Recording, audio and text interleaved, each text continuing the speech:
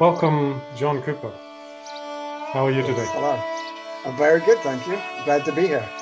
Wonderful. So tell me about your awakening journey. Well, I've always had a wide range of interests, and when I was young, I went to the church with my grandmother a lot. I grew up in Atlanta, Georgia, Hmm. um, and I had mixed feelings about it. Some I enjoyed, some I didn't like. But then I had something called confirmation, Ah, yes. and confirmation is where they say you're now an adult in the church. Hmm. So I went through the thing, and there was an exam, everything was fine. But then I had like the ceremony, the final ceremony, where it completes the whole process. And it happened that there was this very amazing bishop who happened to be there. And so he put his hands on my head. I was the last person, Hmm. last boy, it was all boys, and I got an incredible zap that went right through my body. I've never had, it was like a bolt of lightning. I've Hmm. never Hmm. had any experience. No drugs, nothing has been like this. It was just completely overpowering. I And know I a, I know had a no idea. Qigong master in Sydney who's like this. I've It experienced it from a was, it Chinese was as Qigong much as I master. could. Yeah. Anyway, and so I was walking around in a daze. Hmm. So I didn't know what happened to me. I certainly didn't expect it. And then I was talking to my grandmother a little later, and she started to talk about how, Native Americans deserved what they got and all of this kind of stuff. And I thought, wow, all of a sudden the woman who was taking me to church was coming up with all this other stuff. So what it said to me, in effect, I worked it out over the next few weeks, was, the personal spiritual experience is very important, but that doesn't necessarily need to be tied to some kind of institution or some social pressure or anything. Hmm. And so I really feel as though it shaped, I mean, it was a very big influence on my whole life, because I think it shaped a lot of my personality and certainly my approach to spiritual growth. So that was like a jump start of my And spiritual. then where did you go? What Sorry? happened next? Where did you go? Where did it take you Well, next? so then what happened was, soon afterwards, we went to New York City, and I started to read Buddhism and Hinduism and philosophy a lot. So I was only Hmm. 14, but I tried to do that. So that really opened me up to a different world. Um, but then when I was 16, I went to a Quaker. Do you know the Quakers, the Friends? Yeah, yeah. I've never been to their actual events, but I The kind of meeting, yeah. have been to meetings based on their ideas, not actually the Okay. Quakers, but other people. Well, I went there. I had no idea what to expect. I was just with a friend, but the openness and the dynamism and the spirituality that I'd never got from a regular church really overwhelmed me Hmm. also. So then I joined up for they had a special college, a university there. And the idea of this university is fitted me perfectly. You, you learn not by reading, but by experiencing. Hmm. And so, believe it or not, I spent the next 4 years getting a bachelor's degree, traveling around the world and doing whatever I wanted. So, I had my 19th birthday in a village in Kenya. Um, and I mean, I won't go into all of that, but you So can imagine. what do they call the degree at the end of that? Well, it was called Friends World Institute. Now, it's But you've got called, a bachelor of what? Bachelor of experience, we called it International Studies, international studies. which is appropriate, good Yeah, yeah, name. fair enough.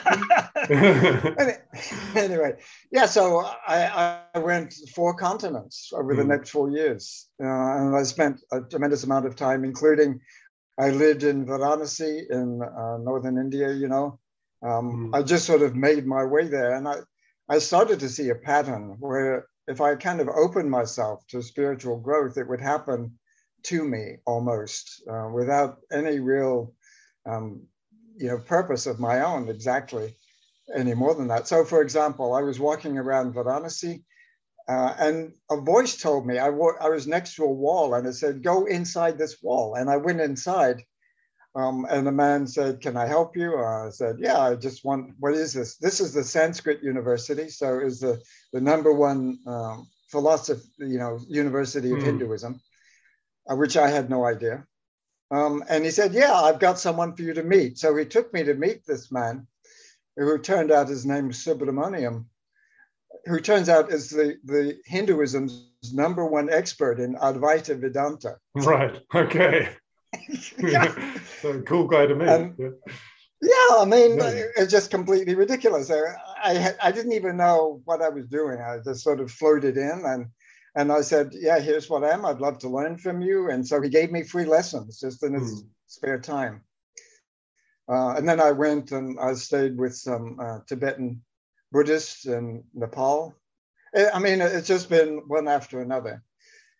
But I also, most recently, lived in Central Asia for 9 years. In fact, I'm married now to a woman who's a shaman from Kazakhstan.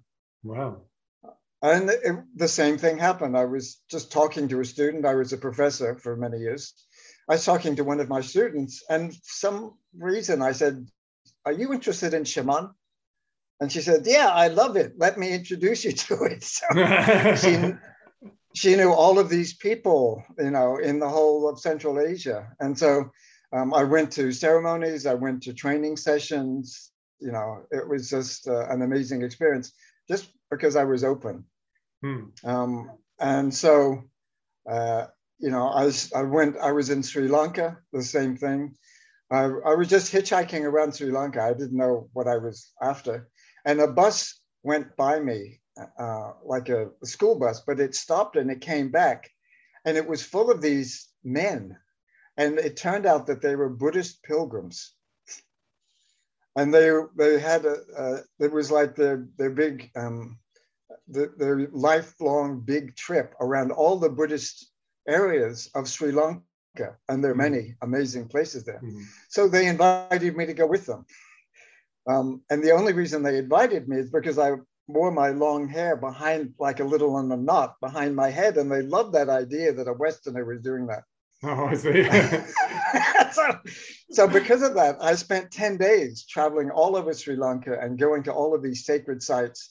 And they would take me into rooms that only Buddhists would know about, And I mean, they just took such good care of me. And then in northern Sri Lanka, a little girl came up to me on the street and she said, "Hello, Sami." And I said to her parents, "Sami, what's that?" And they said, "Our daughter thinks that you're a Swami." And she said, and they said, "I think we should take you to this ashram." And so they took me to an ashram, and I stayed there for a long time, learning about Hinduism and getting involved in that. So there's many more stories, but those give you a pretty good flavor of that whole side of my experiences. What do you think is the most important thing you learned in that time? Well, I mean, of course, it put the whole world, the whole universe in a different light for me, which I was open to. But I didn't really arrange, but it happened. But the main thing that I think is that it showed me that, that our spiritual awareness happens all the time if we're open to it. And of course, we go to temples and we go to churches and so on. But the main thing is that if you can find the spiritual in anything in front of you, in your activities. For example, when I was a teacher, I would often have like a spiritual buzz when the student really got something seriously. It changed them, something in their minds. I think that, that's another way. Also, I'm a musician, nothing like you, but on my own small way, I'm a musician. What do you play? And so, I studied an instrument in Kazakhstan called the kobuz. Yeah, what does it look like? What kind of instrument is it? It's a 2-string. It's carved out of a single piece of wood. It has a bit of goat hide and then 2 horsehair strings, and you play it with a horsehair bow. So it's a kind of a violin thing. It is something like that. But the idea is it's small enough so that the shamans would play it. It's considered the most direct conduit to Tengri, and Tengri means God for them. It's like the supreme spirit. Is it kind of similar to the Mongolian? Yeah, it's similar, and there's some Chinese instruments in a similar family, but this is by far the most ancient instrument in that area. So I studied that, and and in playing it badly, but in even trying it, it just all of a sudden it was like I was making a connection.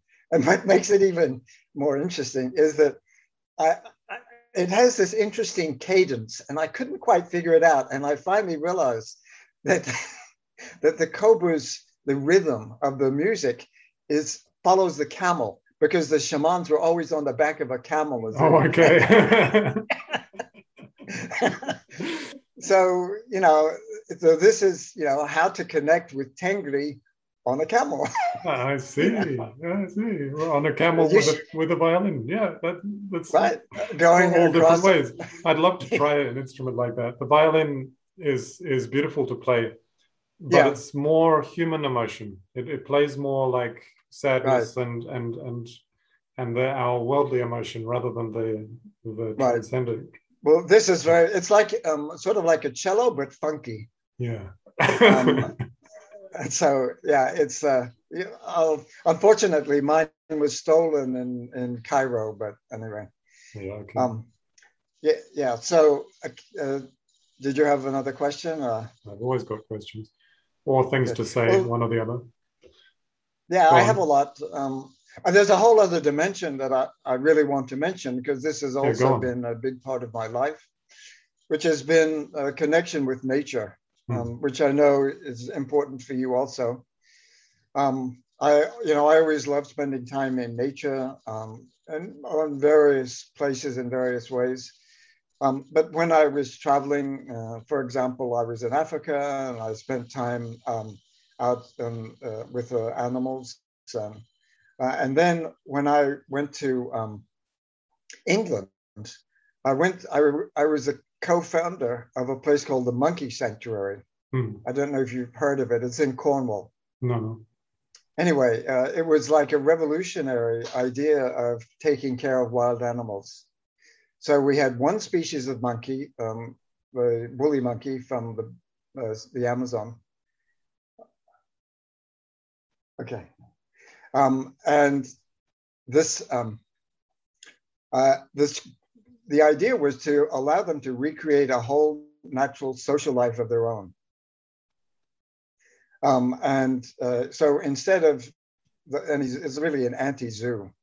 So instead of the normal thing, there were 18, 20, 22 monkeys. Many of them were born there. I was there at the births of many of the monkeys. And there was such a trust that the mother monkeys would come to the babies just 1 or 2 minutes old and bring the babies to all of us, including me. Wow, beautiful. Just to show us this newborn baby, which still had the umbilical cord, right? And so I lived there for almost 10 years with the monkeys. So we are a human family. My son was born there, and the monkey family, we were really all together. They would visit us, we'd visit them. Mm-hmm.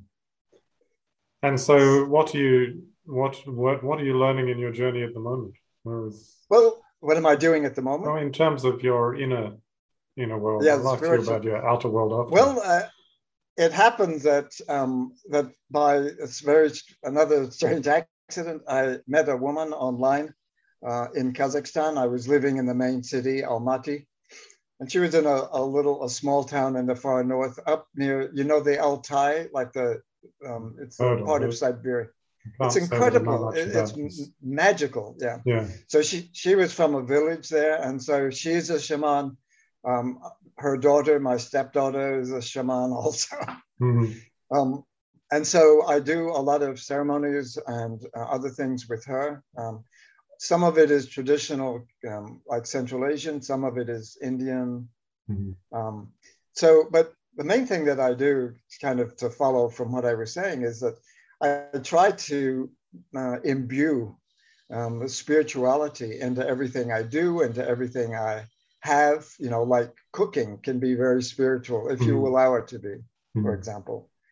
And so these are some of the things that that I try to do. How do you think you do that? Do you think you can describe the process? How do you imbue spirituality into worldly action? Well, I'll try. I mean, obviously, everyone Difficult is very question, different, yeah, but try. Yeah, of course, it's a little bit big, but no. Okay, how would I describe it? I would say that and I do want to talk about my new theory in a few minutes, but what I try to do is to make a connection. I think that as science discovers now, all of us are always more energy than anything else. And this energy comes from all over and it goes to all over. And so I try to resonate with that energy, to be more aware of it. And, so when I do, for example, if I do something and it doesn't feel right, I will try to dig into what I was doing. What does it mean to me? Did I miss the spiritual boat? Something like that. So I use it as almost kind of a scientific way, as well as just appreciating, the gratitude, because I have a lot to be grateful for. And so I would say that the experience that I have now of spirituality is just extending the awareness, deepening and extending it in many directions. So when I do science, it can also have occasionally a little bit of that. Whatever I'm doing I try to bring in a spiritual component, which really, it puts the context around everything else for me. Beautiful. So what are you doing these days? Well, at the moment, I recently retired as a professor. I have a PhD in communication. And which was a wonderful move because it allowed me to work all over the world. That's what took me to Central Asia, for example. It took me to Kuwait and Latvia. I mean, it's been very good, and I enjoy it. I love science. I always have. But the main thing that I do now is I'm retired. I think I've left the university life. I'm 73 now, so. So I think I'm out of the job market. So what I'm doing, I'm creating my own new career, which is writing and publishing. And so to do that, there's a question that I always had and didn't have time to investigate. When we talk to ourselves, who is talking and who is listening? Because we do this all the time, much more than we're really aware of, because it's almost automatic. But sometimes we're very aware of it. Like if we have a difficult choice to make, we'll talk to ourselves. But I really wanted to understand that. And so I looked at what does psychology mean? What is the sense of psychology? And this whole idea of that we have a conscious and a subconscious, for me, does not work at all. And the big reason it doesn't work, for example, is it really doesn't explain our spiritual dimension at all. It doesn't address it. But you could say that the spirituality is somewhere tucked into the subconscious, but everything is supposed to be in the subconscious. The main explanation I've heard that is nice and simple is that we have a subconscious, a conscious, and a superconscious. Well, yeah, there's that too. And so Freud actually had an explanation of 4 different kinds of minds. And obviously Jung had the idea, he had a much more, let's say, radical idea of the subconscious. So I came up with this, I actually did some original research and did an analysis of many messages of what's important. And I came up with, this showed me the idea that we have 4 minds. So one of them is analytical, one of them I call protective, which is our subconscious, more or less. But then we have the idealistic mind, the spiritual mind, and that's the one that connects us to, the joy of nature and of connecting with each other and so on. And then we have a natural mind, and not only did I live with monkeys, but I also spent 9 years studying bison. Sat with bison, in the prairie. I've been scuba diving recently with whales. So I have a very strong interest in natural life. And I feel like that's not something that we should hate or fear. I think it's just one part of us. And so my idea is that we have these four minds and that normally society breaks them up, and it says all that we should do, not you, of course, but our institutions say, just think, just use our rational, analytical mind all the time, logical mind. So what I say is that there are four different partners, like a team, so you can have a work team or a family of four or something like that. And you can, if you communicate well, you'll work well together well. And so my idea is that, including the spiritual mind, which we learn a lot from, that in every situation, if we bring our minds together, what I call aligning your minds, if we connect our minds and improve the communication between them, that the world tends to break apart, then we will be more confident, we'll be more comfortable, we'll be much more authentic, because this is who we really are.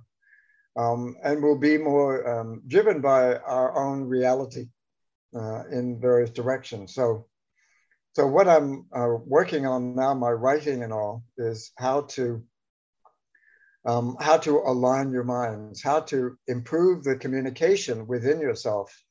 And strictly speaking, our entire body is a mind, because it serves all the same function as a mind. Do you have a process for this? Yeah, I've got books.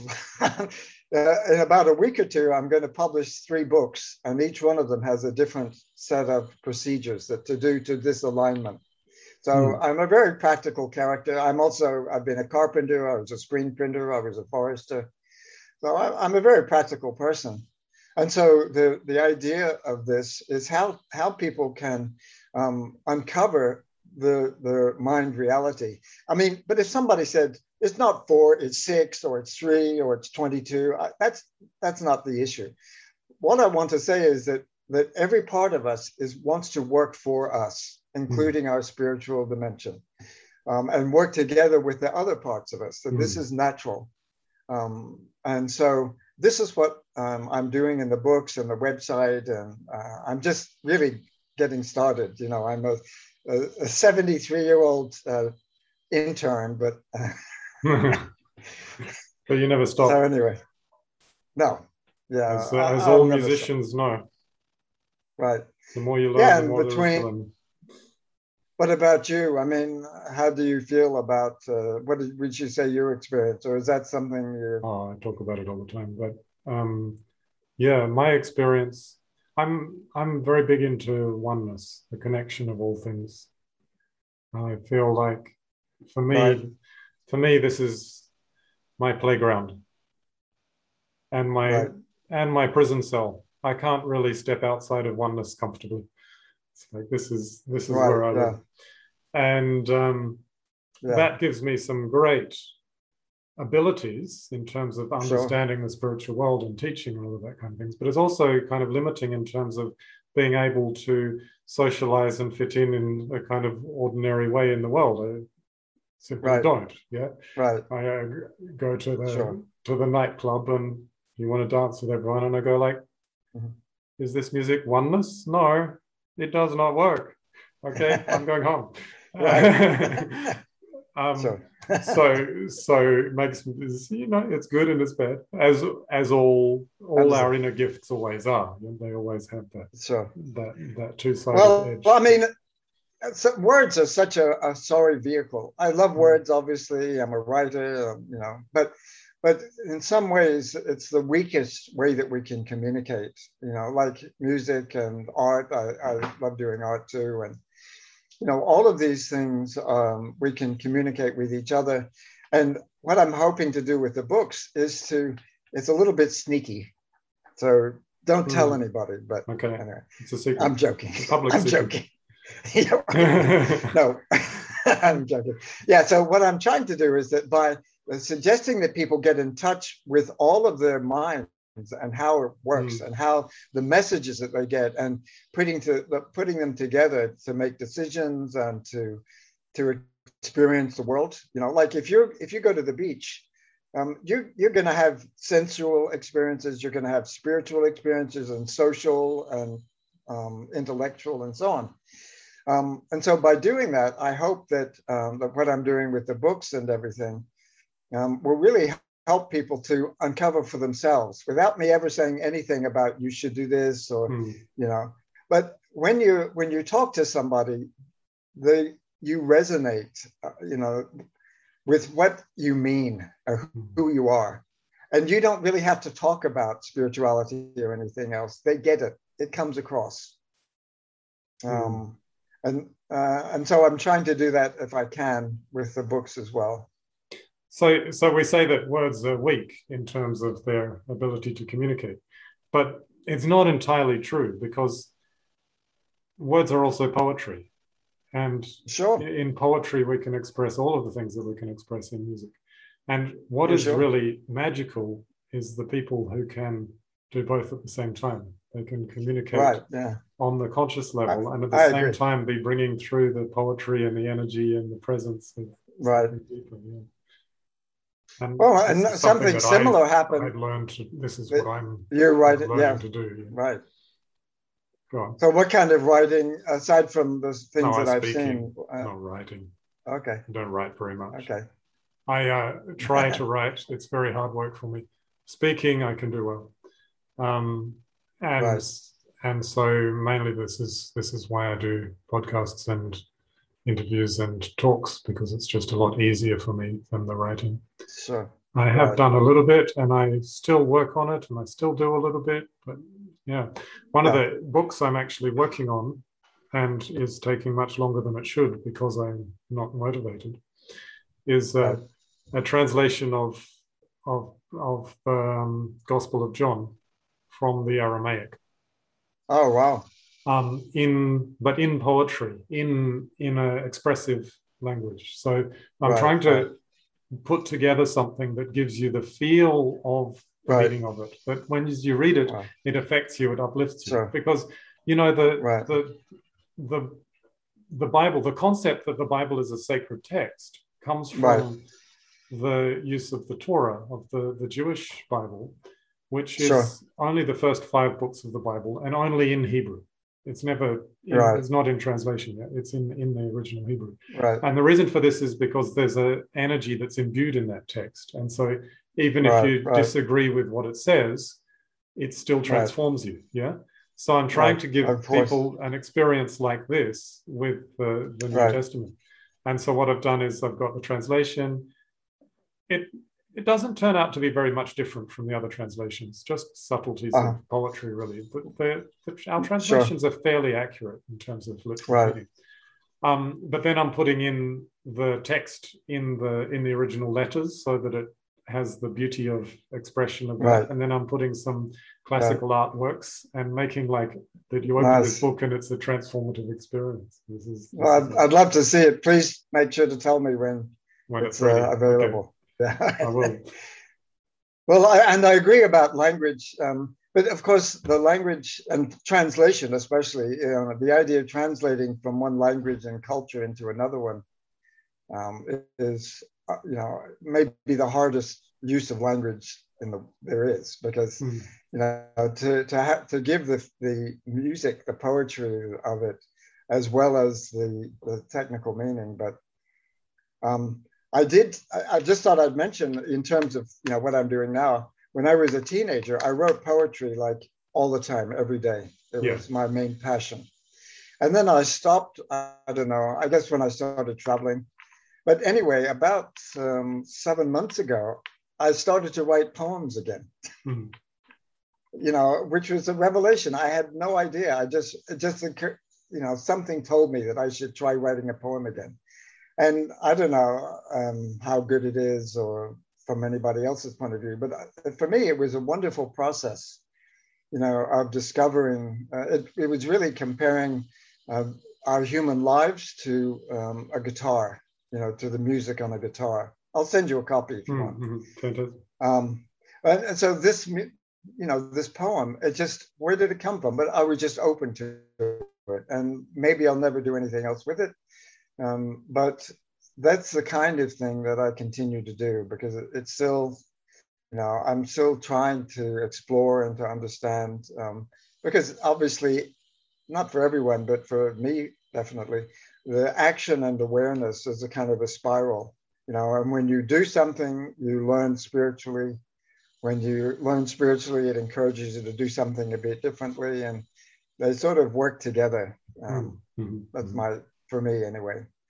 So. Cool. Okay, so tell me, where can people find you? What's your website that you mentioned? Okay, maybe should I send you yeah, but just to read it out to us now as well, so they have the. Okay, well, it's actually quite easy. So the name of my website is alignyourminds.com. So ALIGN. Your YOUR. YOUR minds, .com. Yes, yeah. Alignyourminds.com. That's quite easy. And so you have their information about the books and information about.